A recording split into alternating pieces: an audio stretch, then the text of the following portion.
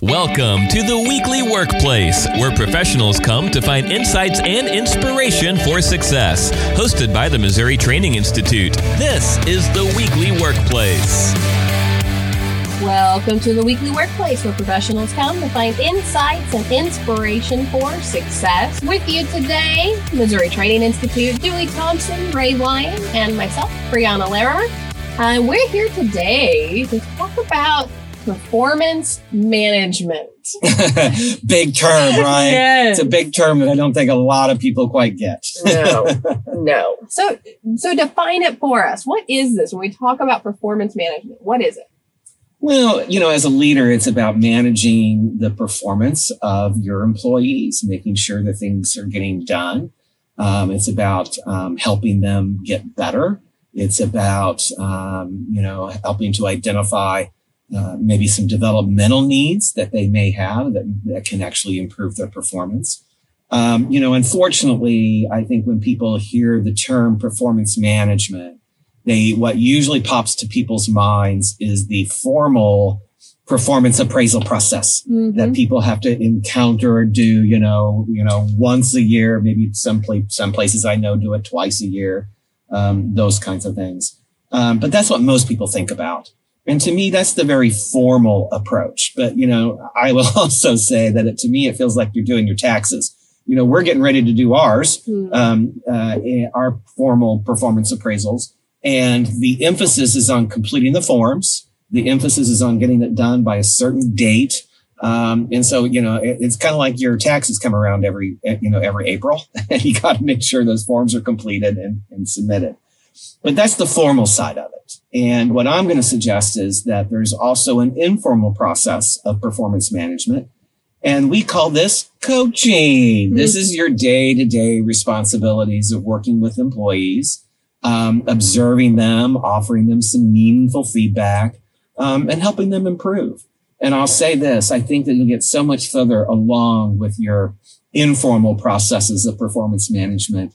And I guess if you're doing the informal stuff day to day, then the formal performance appraisal becomes a lot more pleasurable to write at the end of the year.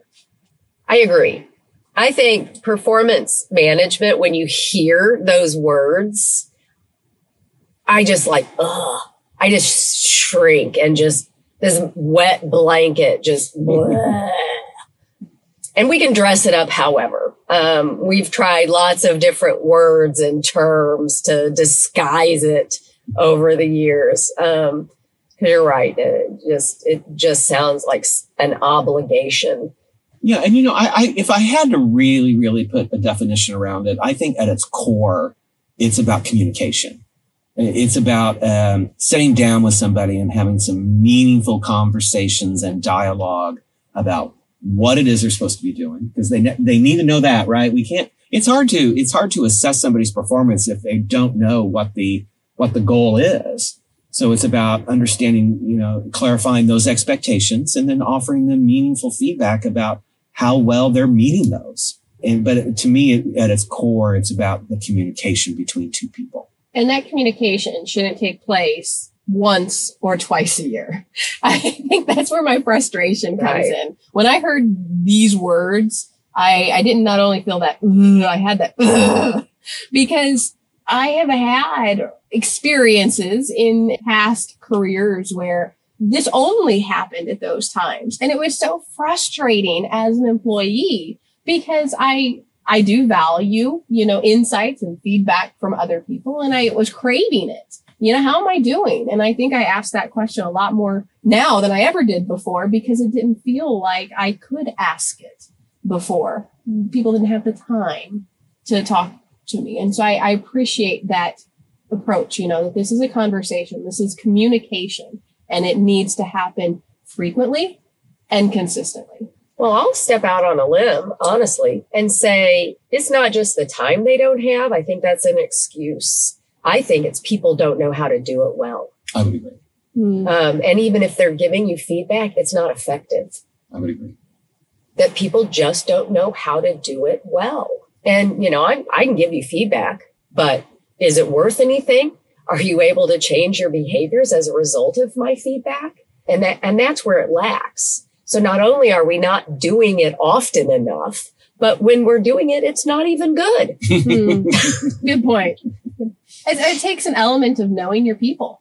And maybe that's where my frustration would come in with it was I knew that those that were in charge of doing this evaluation process on me once every year hadn't spent any time with me throughout the year, understanding who I am as a person, what my work ethic is like, how much passion I have about what I'm doing every day, what excites me, what doesn't. And I think that those conversations are crucial. I mean, how are we basing anything off of it if we don't know our people? Oh, that's absolutely correct. And I think that's just a lazy way out of it, right? People are saying, well, I got the form completed. Again, the emphasis is on the form. It's not on that meaningful conversations that we have with individuals. So as we think about this and we start kind of making a plan, I guess, if you are a new leader that might be listening out here, we want to give you some tips. Like, how do you start this process? All right. What are some steps that you go through for this idea of performance management? Well, I think I just mentioned this. To me, the first step is about making sure that we have a very clear and mutual understanding of what an employee's job is all about. What are your expectations of that employee? What are their specific work goals that they need to accomplish? And it's one thing to know what a goal is, but it's also another thing to know how well that goal needs to be completed.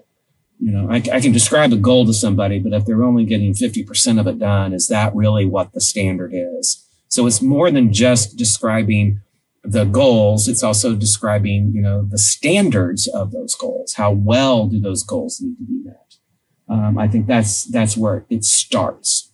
From there, I also think then it's about the leader doing their job, about collecting performance data.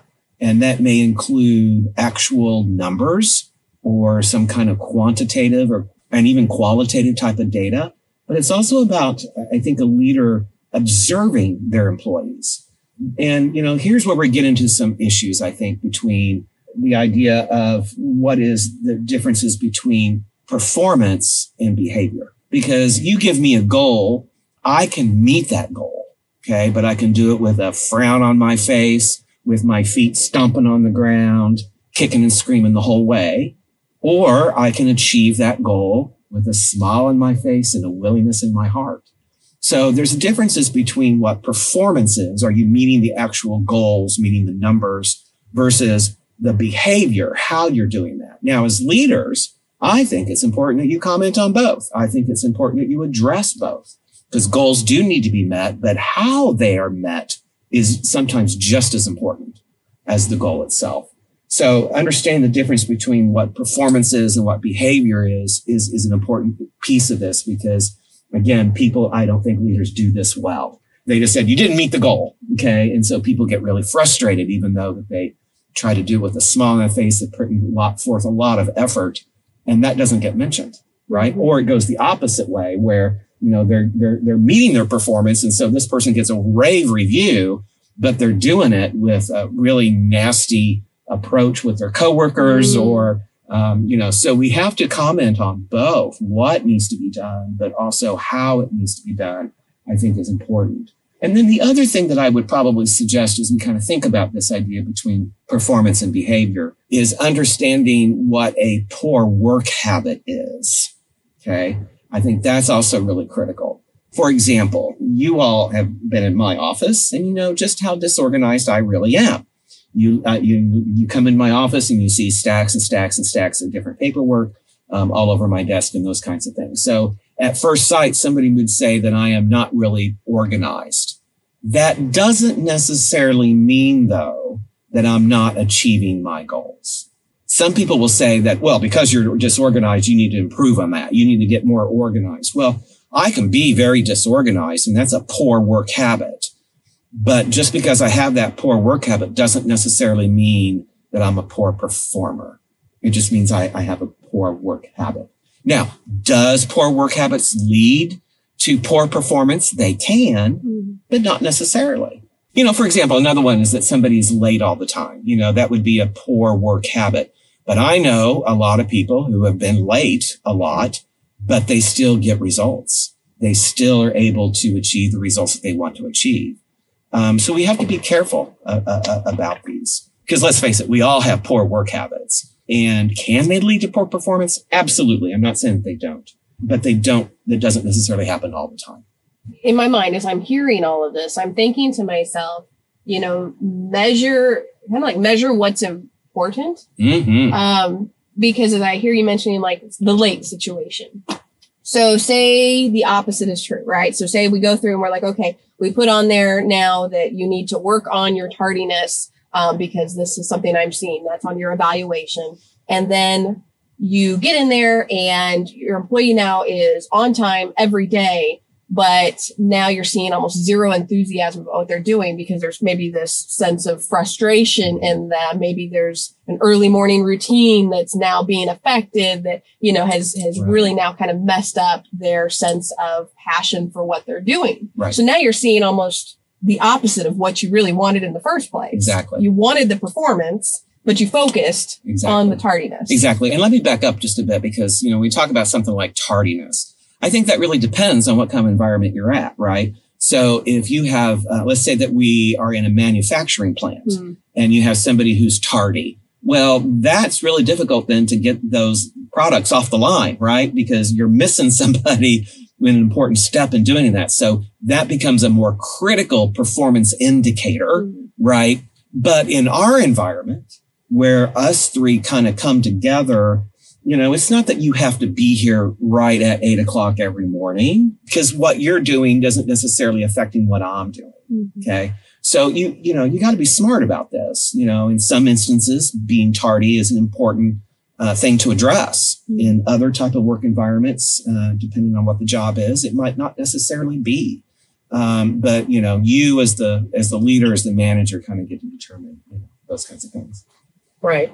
And I think recognizing with evidence what impact those behaviors have is important, and not making judgments as to what those behaviors are doing. If the behavior you're looking at, such as all the piles on Dewey's desk, is talked about as all the piles on your desk, that's not a judgment. But you have a poor work ethic. That's my opinion. Mm-hmm. And so that may or may not be something we discuss. If the piles on your desk are leading to missed deadlines as a result, then we might talk. Right. Just thinking about how you discuss the behaviors related to results. And of course, then I always loop back to how did we set this conversation up to begin with, right? Going back to the beginning of what Dewey was talking about. What were the expectations to begin with? Do you know you're supposed to be here at 8:00? Yeah. And I have a perfect example of that.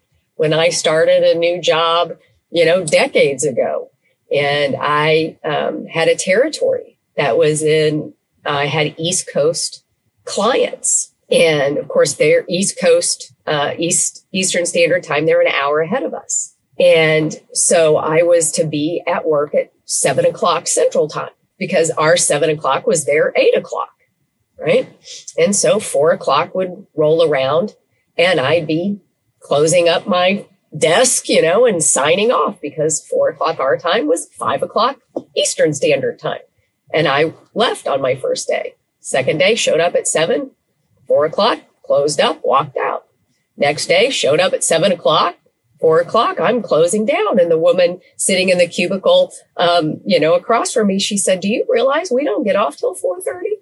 And I'm like, no, I had no idea. And for 3 days, or not, if that was going to be my third day, I thought I got off at 4. Nobody had told me. I mean, I passed the boss's desk every single day, and I wondered why all these people are staring at me as I'm tooling out the door. I mean, there were more East Coast people in there. In fact, the woman who said, "Do you realize we don't get off?" Her state was Florida. I was like, I had no idea. So, then you've got to go back and say, have I even set that expectation up? That's right. That's right. I think oftentimes leaders just assume that their employees know what their expectations are. I think about Brianna, when you first came on board, and that whole onboarding process, and, you have to remember that setting an expectation for employees is kind of an ongoing process. We often think that, I told you these things, but have I really told you these things? And have I told them to you enough to where that you really have that we have a clear mutual understanding between the two of us? And I think that's kind of the important thing. Yeah. And that's where that coaching happens, in that space between either the annual or the semi-annual performance appraisal. Right? That's where that coaching, people need to hear these things over and over and over and over again. And when those behaviors are demonstrated that support that expectation, then that's where you reinforce it, right? When they're demonstrating, or maybe they've missed demonstrating it, then you loop back to it and say that's not what we agreed to. We agreed that these things would be in 24 hours before the deadline was due. Right. And then you keep looping back to that discussed expectation. So once you set the expectation, I think the next step in this whole process, whether it be the formal or the informal approach, is about your observations as the boss, right? You got to collect the data. You have to make sure that you're observing people. I probably don't do this enough, but Alan, for example, our old boss, I always loved it when he came in to observe me during training. I knew what he was doing. He was getting ready to write my performance appraisal. So he would come in maybe a week before it was due and kind of watch me a little bit. But at least he was doing that. I've worked for some bosses who would never come and observe my behavior. And so when they came time to give me my appraisal, it was kind of like, you have never even seen me in action. So how could you possibly even give me this kind of feedback, right? So I think it's important that you collect that data. How much work did they do? What's the quality of their work that they're doing? What were their behaviors and their approaches to work? And really observe all those things. And then once you have that, then I think step 3 is really about preparing to give feedback, whether it's in a coaching session or whether it's in that formal written appraisal. So you got to get yourself prepared to write those things and then actually sit down and have that conversation with folks. What did the employee do well? What did they struggle with? Was there any causes of poor performance that you can explore together that might, think about it? So if I'm missing deadlines, is it because I'm disorganized, or is it because I have a misexpectation? Maybe I thought it was due the following week. I didn't know it was supposed to be done this way, just like you didn't know it was time to leave, at 4:30. So you kind of have to explore those things together. But then you're looking for, what are your opportunities for improvement? And more importantly, what's your plan to improve? And again, have that conversation with people. Now recognize I'm saying conversation. This isn't a one-way monologue where I'm, this is what you need to do, and this is what you need to do, and this is what you need to do. This is about me asking lots of questions so that we're on the same page with one another, and so that we can clarify our expectations of each other and develop a plan for improvement. I think one of the worst experiences I had with this performance management was coming in, sitting down, having this face-to-face with my supervisor at that time. And he looked at me and he said, well, you saw my written report. Do you have any questions? And that was our conversation. Yep. And I was very baffled familiar by it. I was absolutely baffled by it. I have, me. I mean, I came into our interview and I interviewed for MTI with a zillion questions. So I was ready. I had some questions, and I made him sit there with me for an hour and probably 15 minutes to continue to almost force a conversation with this man. It is critical to have conversation. Takes two people. It can't be that one person, whether it's a supervisor or whether it's the employee, engaging in the conversation with themselves, because then we're just wasting each other's time. Well, I think you bring up another good point. It's through this conversation that as a leader, you check your own assumptions, Because maybe somebody is suffering from poor performance and you write them up that, they're not meeting the goals, but maybe it's because there's a barrier that this employee keeps encountering. Maybe they can't get their work done because another employee isn't getting the work to them in time. So, by having a conversation about it, that's where you can kind of clarify some of those assumptions and not just jump to a conclusion that this person is a poor performer.